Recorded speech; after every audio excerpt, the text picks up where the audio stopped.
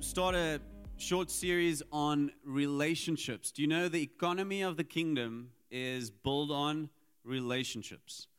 So there is a great commandment. What is the great commandment? Love God with all your heart, with all your mind, with all your strength, and with all your heart. And then there's a second commandment, and we're going to focus on that. It says it best in the Old King James. It says, love thy neighbor as thyself. So let's go to Matthew 22, 34 to 40. And we're going to read what Jesus says. So, hearing that Jesus had silenced the Sadducees, the Pharisees got together. So, Sadducees, they were a sect within the Jewish nation, and the Pharisees also. So the Sadducees had their chance, but they were silenced by Jesus. Jesus silenced many. He was hardcore. He was so good at giving a good answer. One of them, an expert in the law, tested him with this question: Teacher, which is the greatest commandment in the law? And then Jesus simply replied, love the Lord your God with all your heart and with all your soul and with all your mind. This is the first and the greatest commandment. So this is the greatest commandment. A commandment means that you need to obey it. If God says, I command you, it means you need to obey this. So this is the most important thing in Christianity, is to love God. Before you love your wife, before you love your motorbike, before you love your bicycle or the money that you're making, you need to love God. That's why tomorrow evening, 6:30, we come together, and we've done this now for a couple of months, and we just come together to love Jesus. You're welcome to join, but it's only going to be about Jesus, not about anything else. Not your issues with your mom or your grandfather. It's about Jesus. It might happen that God sorted out your issues with your grandmother just in that moment, but the focus is Jesus. So the most important thing is to love Jesus and to love God. And then Jesus says, and the second is like it. Love your neighbor as yourself. All the law and the prophets hang on these two commandments. So Jesus is saying, listen here, you know the Old Testament. You know the law and the prophets. And this is the summary of all of that. Love God, love your neighbor. And again, it's not a suggestion. It's a command. You cannot be a Christian and not love God. We know that one. And in a way, that's the easier one. Because God is perfect. It's easier to love God. Because He's perfect. But it's really difficult to love people. You guys are difficult customers sometimes. There we go, Keith. Keith, and you're always easy. You're never difficult. So we need to love the neighbor. That means everybody. You are commanded to love. If you cannot love people, you cannot be a follower of Jesus Christ. I love the definition of John Vanier. He was a Catholic. He messed up later in his life, but he still had this great quote. He said, love is to reveal the beauty and the value to people so that they can see it themselves.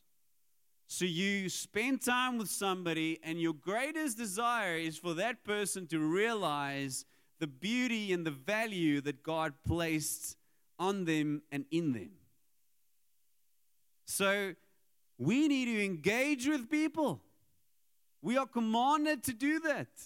We cannot become a recluse just all on our own, isolated, and not having anything to do with the messy people around us. God called us to the highways and the byways, to the bikers and to the not so good bikers, and to the arrogant religious people, and to the Satanists, and to the people that are poor, and to the rich, to Vancouver, Temale, to Bergsig, selfs Grootbrak.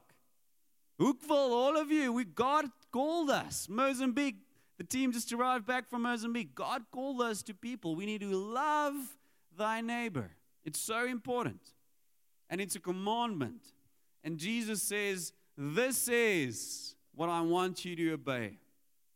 So let's look at the standard of love. What is the standard of love? Because we will find many definitions of love in the world. Everybody wants to be loved. Many of you that are under 30, you want to find a spouse. You want to find a partner that you can marry, that you can have sex with, that you can have kids with, that you can do life with. That is true. I said the word sex in church. Can you believe it?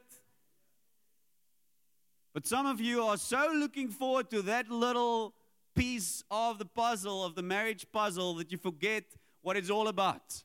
It's just all included within this command to love people. Yes, I love my wife with good sex. I do. But that's such a small piece of the puzzle of loving my wife, loving my children, and building God's kingdom that's built on the economy of love, the economy of relationships. Am I too straightforward? We have bikers in the house, so I need to be straightforward. So this is scripture that God gave me a couple of years ago, and I struggled with difficult people. I wanted to understand how God feels about people, the value that He places on people.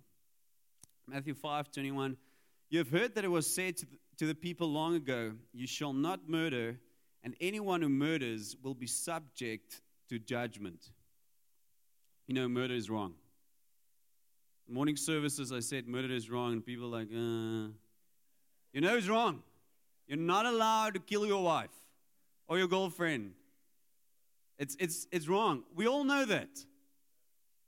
It's wrong. The Old Testament says this. So Jesus is saying, hey, you've heard it said. This is now the Old Testament. This was the law. You're not allowed to murder anybody.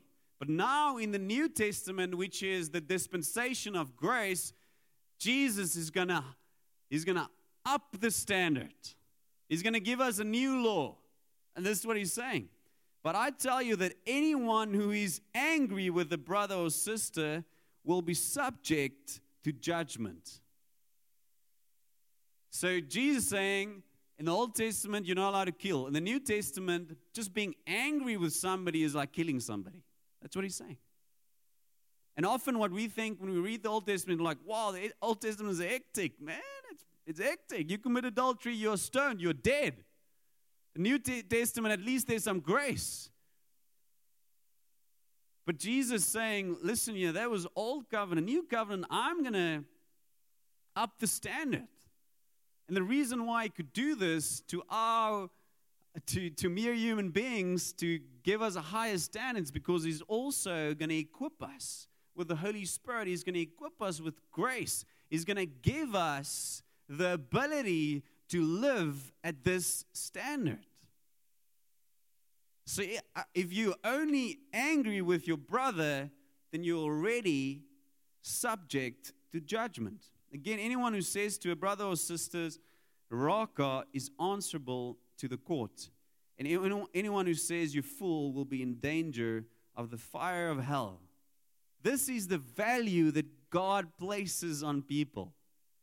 God's saying, hey, if you look at that person I created, and you entertain anger towards that person, anger, a fruit of anger is also bitterness, or you in a perpetual offense towards that person, you are murdering that person, and I'm going to judge you.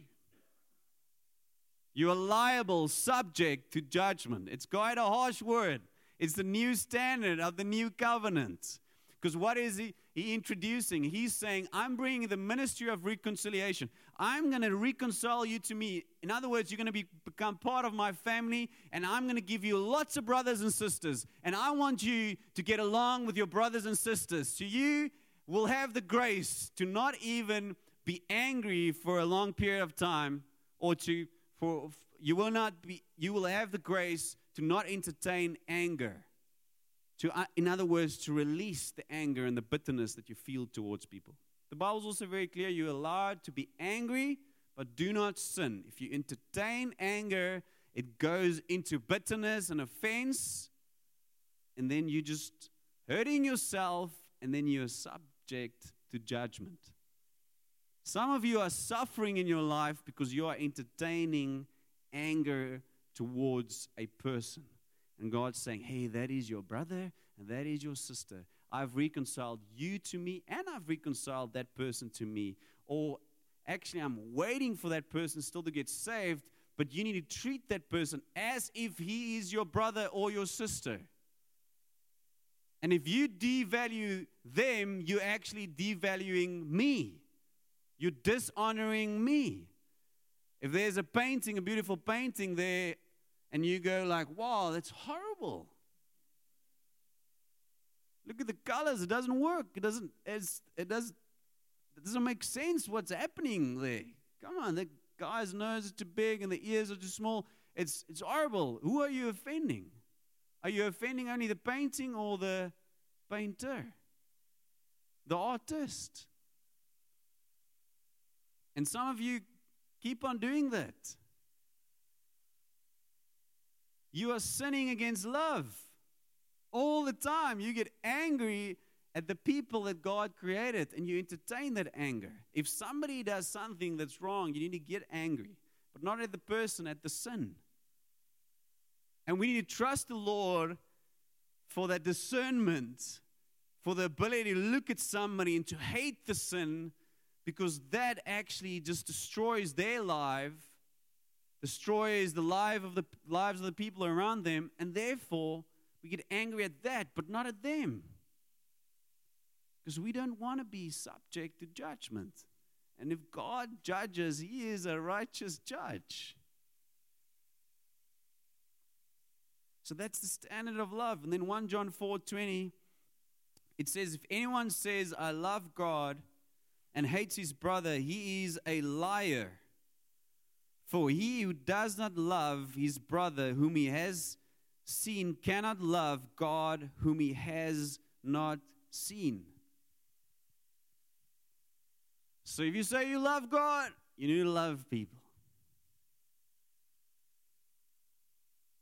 And often, it's very difficult. It's extremely difficult.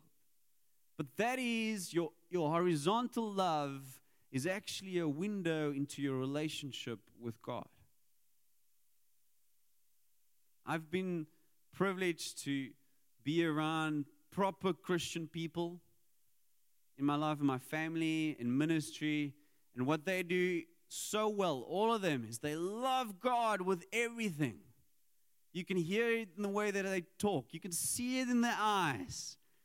But mostly you can see it in the way that they interact with other people. There's a love that's definitely not, it's not mere human love. So God's saying, hey, come higher, come receive from me, so that you can be obedient to this great commandment of loving people. By the way, this is the greatest evangelism tool, is to love people, to walk into somebody's life and you know all their wrongs and you love them in such a way that they just experience, wow, in that person's presence, I feel more beautiful.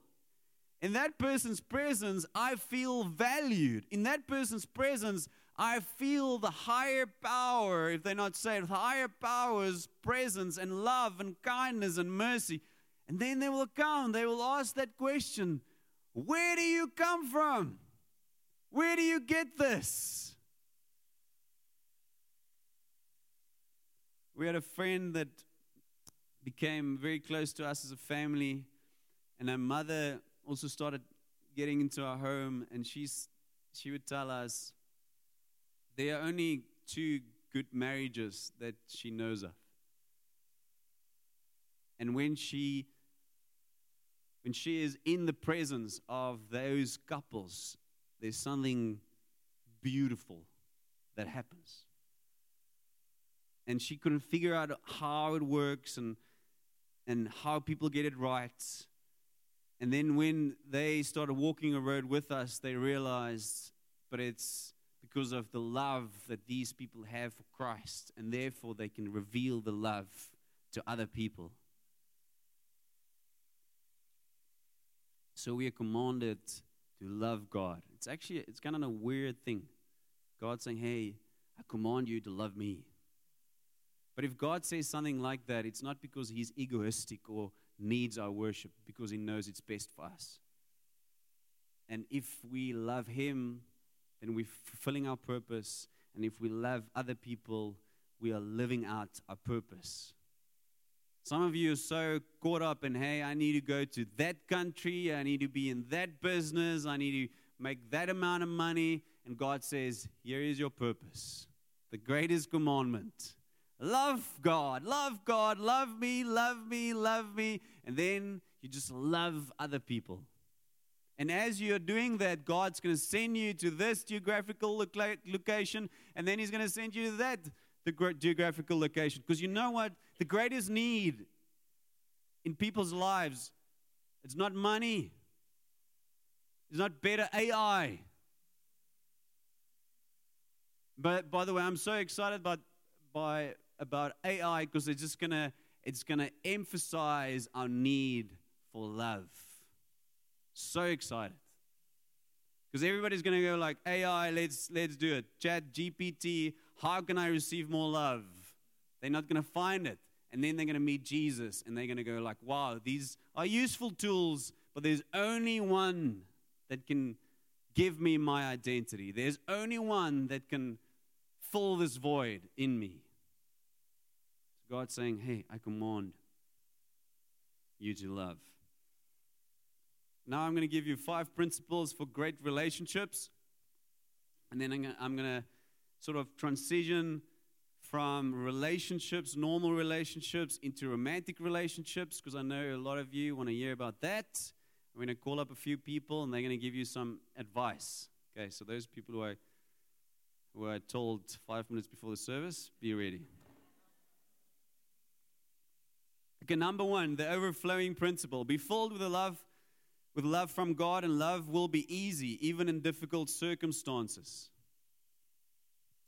So again, love God, and when you love God, He's loving you back.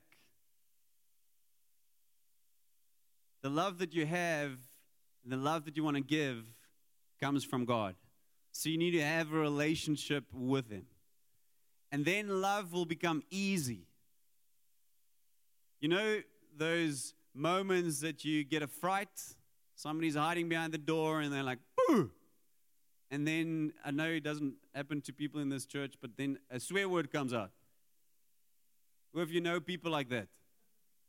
Okay, we know people like that. I have a friend that happens to. So where does that come from? It comes from your innermost being, and you need to check that, by the way. Check it. Where does it come from? Just ask the Lord. Where does it come from? Does it come from Jesus, or does it come from some other place? Whoa. So where we want to be at is that when we get pressed, the only thing that comes out is the love of Jesus Christ. So if you take orange juice and you squeeze it, and somehow apple juice comes from that, it's just weird. And the same should be weird. Same thing, perspective we should have when Christians get pressure and pressurized by our circumstances, by people. And if there's no love coming out, it's just weird. We as Christians, we should hope for those situations.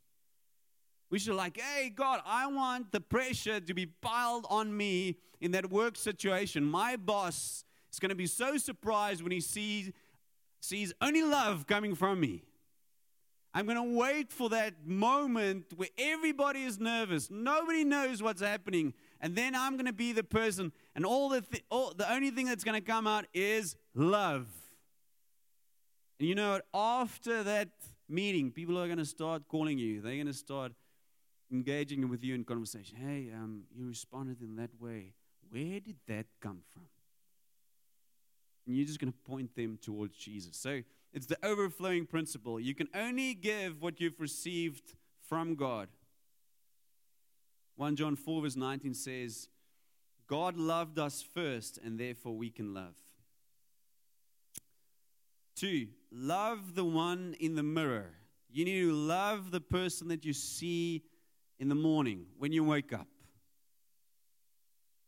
Not because we want to worship ourselves or we believe that we're the most amazing thing that has ever happened to this planet. No, because you know that your love that you'll have for people is directly correlated to the love that you have for yourself. Love thy neighbor as thyself. If you don't love yourself, you're going to struggle loving other people. I'm teaching my kids this already at a young age. I'm like, hey, that person that's not treating you well, they probably don't love themselves. They probably come from a difficult home where they don't receive love, and now they're doing things to get attention because they think that is love. So you need to love yourself. I'm standing here in front of you. I love myself. I'm not infatuated by myself. I'm not going to post every social media post about Armwo Kennedy, how great Armwo Kennedy is, and I need to stand with the president of the Christian Bikers Association, and then the president of the Coffee Association in South Africa, and then I'm not into self-promotion, but I love myself. I love my nose. I love everything about me. It wasn't always like this, but I love myself. I think I'm awesome. Because I know who God is and what God has placed in me and the beauty and the value that God placed on me. And I know that I need to love myself, else I cannot love other people.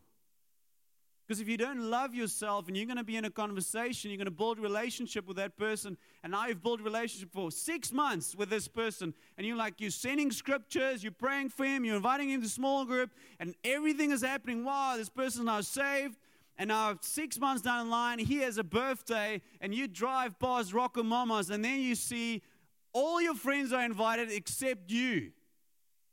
And then you're going to make it all about yourself because you don't love yourself. And you're going to think, well, I'm so offended.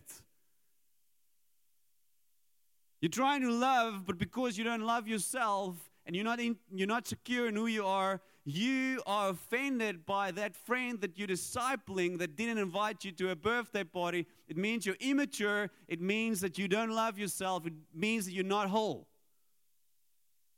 So if you love yourself and you're secure and you're whole, you can better love other people. So sort out your issues. Come to the Freedom Encounter. Come to the Destiny Encounter. It's so important.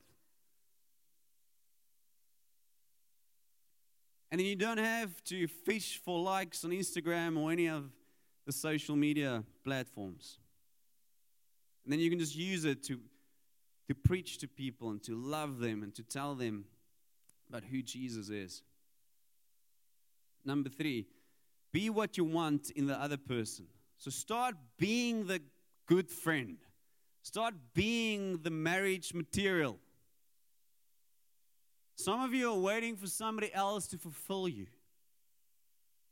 It's not going to happen. It's impossible. Nobody can fill the Jesus void. My mother-in-law speaks about the Liewe Jesus gaatjie. It's only Jesus that can fill the Liewe Jesus gaatjie. Only Jesus. But you somehow, and because we are wired relationally, we are built in the image of God, image of love, we need relationships. You need to be interdependent. Not dependent, interdependent. You need other people. You cannot do this on your own. But somehow that gets corrupted by sin or by the devil, and you think that somebody else is going to fulfill you. Your wife cannot fulfill you. Cornell cannot fulfill me. My 4 kids cannot fulfill me. Our dog cannot fulfill me. My performance as a pastor cannot fulfill me. Only God can. So you need to become whole. You need to become the best friend. If people come to you and say, hey, I don't have friends, then you tell them, hey, but you be the best friend to somebody else. And if 6 months down the line, they don't invite you to their birthday party and you're offended by that, then you are not the good friend. You need to love people and not expecting anything back. That's what friends do. And I know there's a lot of talk in social media. Just go where you celebrate it, not where you tolerate it. That's not Christ-like. You go wherever Jesus sends you. I had to put my long nose into relationships a couple of times, and often I won't celebrate it. It feels like people don't like me. They don't laugh at my jokes. They don't like anything. Don't like the fact that I'm a pastor. But God sent me there, therefore I'm going to stay there. I'm not going to respond to the way that people treat me. I'm just going to go there. So be a good friend. Be a good spouse. And there's some of the single people in this room tonight. I think you guys would make brilliant spouses and brilliant friends. So date people. Go and have coffee dates. It's so important. There's James over there. He has a coffee shop. James, just raise your hand. Let me know. Okay. And he has a girlfriend. Woo! He has 2 coffee shops. Woo! And he helped us a little with this. Okay, so we are gonna, like Jesus, I'm not Jesus, so I can't force you to do something. Jesus said, I command you to love your neighbor. But I'm going to encourage you until you give in to start dating people and coffee dates. Just to have relationships with other people. To not look at the phone in front of you, but to look the person in the eye for at least 45 minutes. Okay, so we hid 20 coffee vouchers under chairs. Okay, so you can look under your chair. Now, who have you found a coffee voucher? Whoa, great.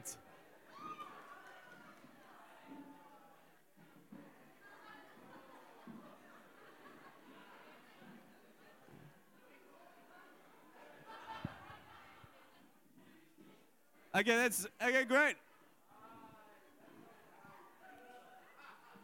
Okay, so this, I know you get very excited. So you're going to take somebody out. You're going to take somebody out for a coffee at Millwicks. There's one at Geneva, that shopping center there, and there's also one at Cornerstone. And for 45 minutes at least, you're going to look them in the eye, and you're going to speak to them. If you're under 30 and if you're under 40 and you're single, you need to date somebody from the other sex. Okay. You need to take somebody out and say, hey, I just want to be a friend. I'm going to take you out for a coffee date. Can we do that? There's way too little dating going around. That's why it's so awkward. Now you see somebody, a couple in a coffee shop, and you're like, woohoo, they're vibing. No, they're just friends. Can we do that? Okay, Mishak, okay, you're going to send a photo on social media anyway for us. Tell that you've dated. And then you'll see at the back of the voucher, it says, don't be cheap, buy a cake too. I was thinking of making it like 2 coffees voucher, but I thought by myself, what does it say now if the guy now invites the girl and he's like, hey, I'm not going to pay for this, I'm just handing in the voucher. Relationship, you also need to sacrifice. Okay, so buy cake. You better get us cake, James, at Geneva also. There were no cake the other day when we were there. My wife and I went there just to check it out. It's a good spot. And one of our work for living students are actually the barista there, so it's brilliant. Great. So then the small toes principle is a principle my grandfather gave my dad. And the principle is this, that some people have such big toes you can never not step on them. They so easily get offended. You need to be an easy person, easy to be with. So if somebody wants to go deep and they need you to come and pray for them because they're really ill or they went through some trauma or they almost got killed in a motor car accident, then you need to be that person. Easy to phone, easy to spend time with, and not easily offended. So 1 Corinthians 13, verse 4 and 5 says the following: love is patient and kind. Love does not envy or boast. It's not arrogant or rude. It does not insist on its own way. It's not irritable or resentful. It does not rejoice at wrongdoing, but rejoices with the truth. And then it says, verse 7, love bears all things, believes all things, hopes all things, endures all things. So take verse 4 and 5 and just spend time in that and become love to the other person. Don't be easily offended. It's one of the biggest mistakes that people make in relationships. I'm offended. You didn't phone me on my birthday. I'm offended. You are wearing the same dress that I'm wearing here at this wedding. I'm offended. You talked for 5 minutes to the guy that I liked. I'm offended. You didn't reply to my WhatsApp messages. I'm offended. You didn't reply to the podcast that I sent you through WhatsApp. 15 minutes, voice notes. I'm that person that gives a lot of offense to other people because I don't reply to 10-minute podcasts on WhatsApp. Number 5, not all friends are equal. Be discerning about the people that you yoke with.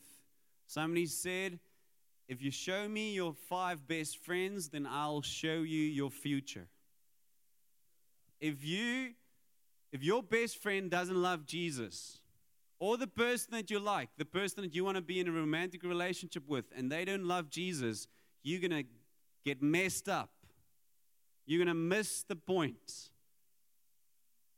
So you're allowed to take those people for a coffee date, build friendships with them, but they cannot be your best friend. You can reach out to them, you can send the bikers to them, but they cannot be your best friend. It means that you are unequally yoked. It means your value system is so different that they will corrupt your good morals. And it's so important that we get this right. Think of Jesus. He spent a lot of time with sinners, which is great. So get yourself out there. But who were the people that were his closest friends? The people that had the same value system. The people that said, hey, we want to follow God. So get that right.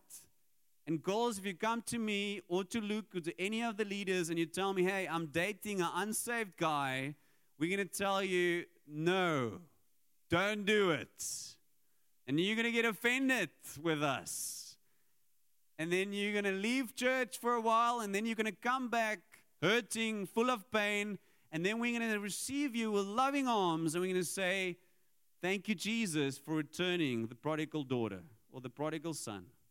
Don't do it. Great. Those people with the wisdom, you're going to come to the front now. Great. So I just asked a couple of people, like I said, 5 minutes before the service.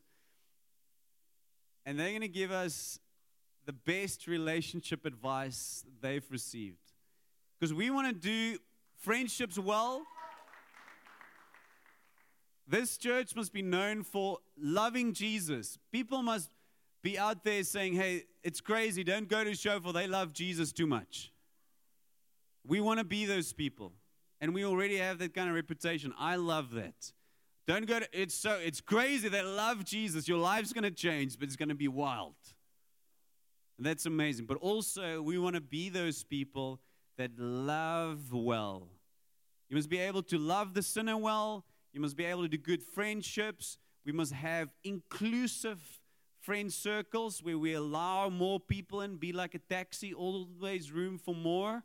And we must do... There we go, Keith. And then also, we must be people that pursue holiness and purity in romantic relationships. I want to marry more people telling me, hey, Amo, I kept myself pure. I'm a virgin. And both of us kept ourselves pure. we're still virgins, and we're giving this to Jesus, because this is one of the most beautiful things that you can give to your spouse one day, is purity. And if you stepped over the line, then God can heal you, and He can restore you, and we've seen that. Even physically, He can restore your virginity. He has done this twice in our community. Okay, best marriage advice. Let's start with Christy. I love Christy. She's a straight shooter, so if you want good advice, come to Christy. She's not going to beat around the bush. Okay, cool. On that note, the one rule about expectations in marriage is don't have any.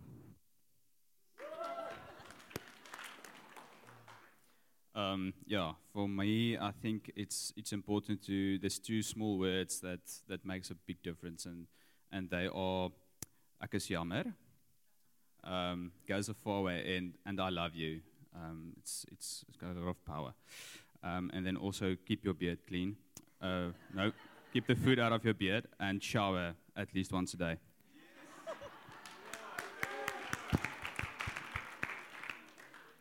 For me, almost, yeah, fine. Okay. For me, I thought that to focus more on what you have instead of what you do not have.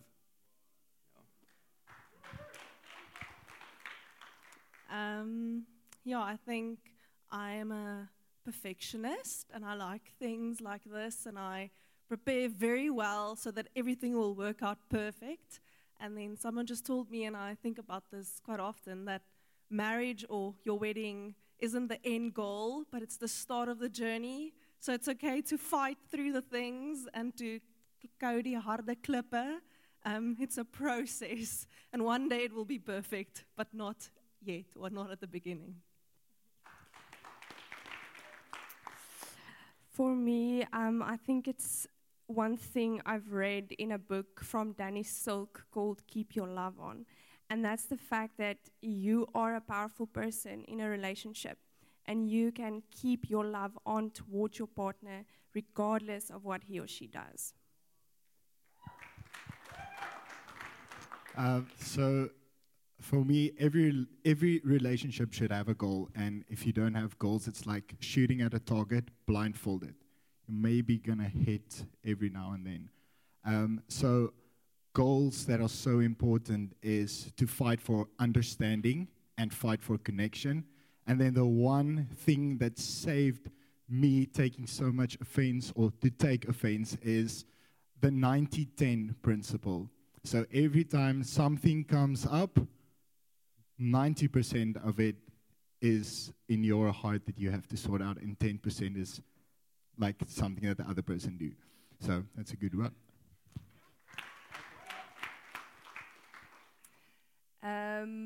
I just realized that all of us have needs, was because we are human. And I think we should just realize that our needs do not have a scent. So no person can smell when you have a need. So when I have a need, when I need a hug, or when I need love, or when I feel I want him to ask me about my day or what, then I should get up, I should go to him, and I should voice my need. Because he's never going to smell it on his own. That's the first thing. So that's the first thing. And then the second thing, that's something I learned, is that, I realized that since we've got married, I really want to love him, and I want to accept him as he is. But I started experiencing so much judgment. And because he's such a wonderful person, but what I see is, he is, but I just started seeing all the things that he does wrong. And I was so like, I don't want to see it. I want to see the good things. And I think that Lord just showed me, it's like, I imagined it, it's like, that clipboard that when you go for your license, then the person evaluating you has a clipboard and he's ticking what you do wrong and what you do right. So I had the clipboard on him, but then the Lord told me I should go look at my own life, how I treat myself, and how I have a constant clipboard for myself. What I do wrong, what I do right, this is the standard, you're doing this, you shouldn't do this. And I think I have to drop the clipboard with myself first. And then I would have more grace for him as well. If I start having grace for me and loving me, then it becomes easier to have that for him. Yeah. Ek het nie blank geslaan. For me, I think a relationship, it's not always about the good things.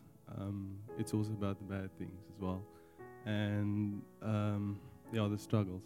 And happy wife, happy life.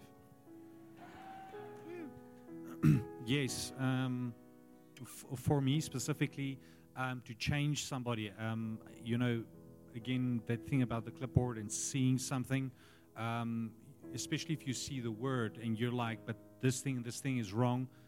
Obviously, you can focus on yourself, but in your spouse, and it's just very specifically that the Holy Spirit, that's the Holy Spirit's job, is to bring change in your wife or yourself even, that's where the change comes from.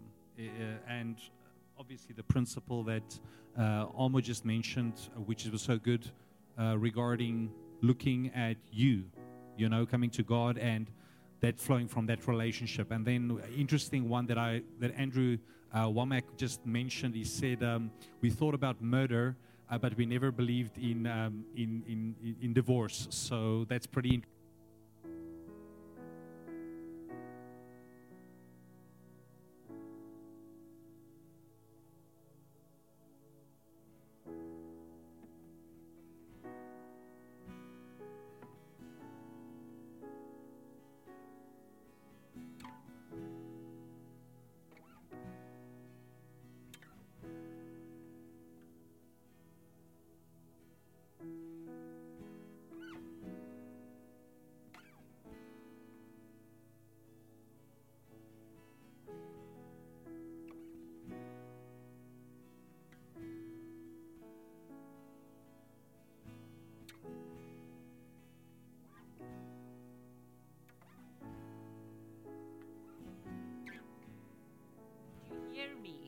Thank you.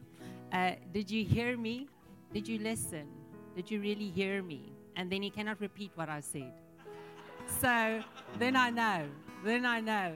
So be intentional in your marriage. Be intentional in the time you spend together. Put away your phone. Communicate, as Amos said. Be intentional in your time spent together. Be intentional with your words.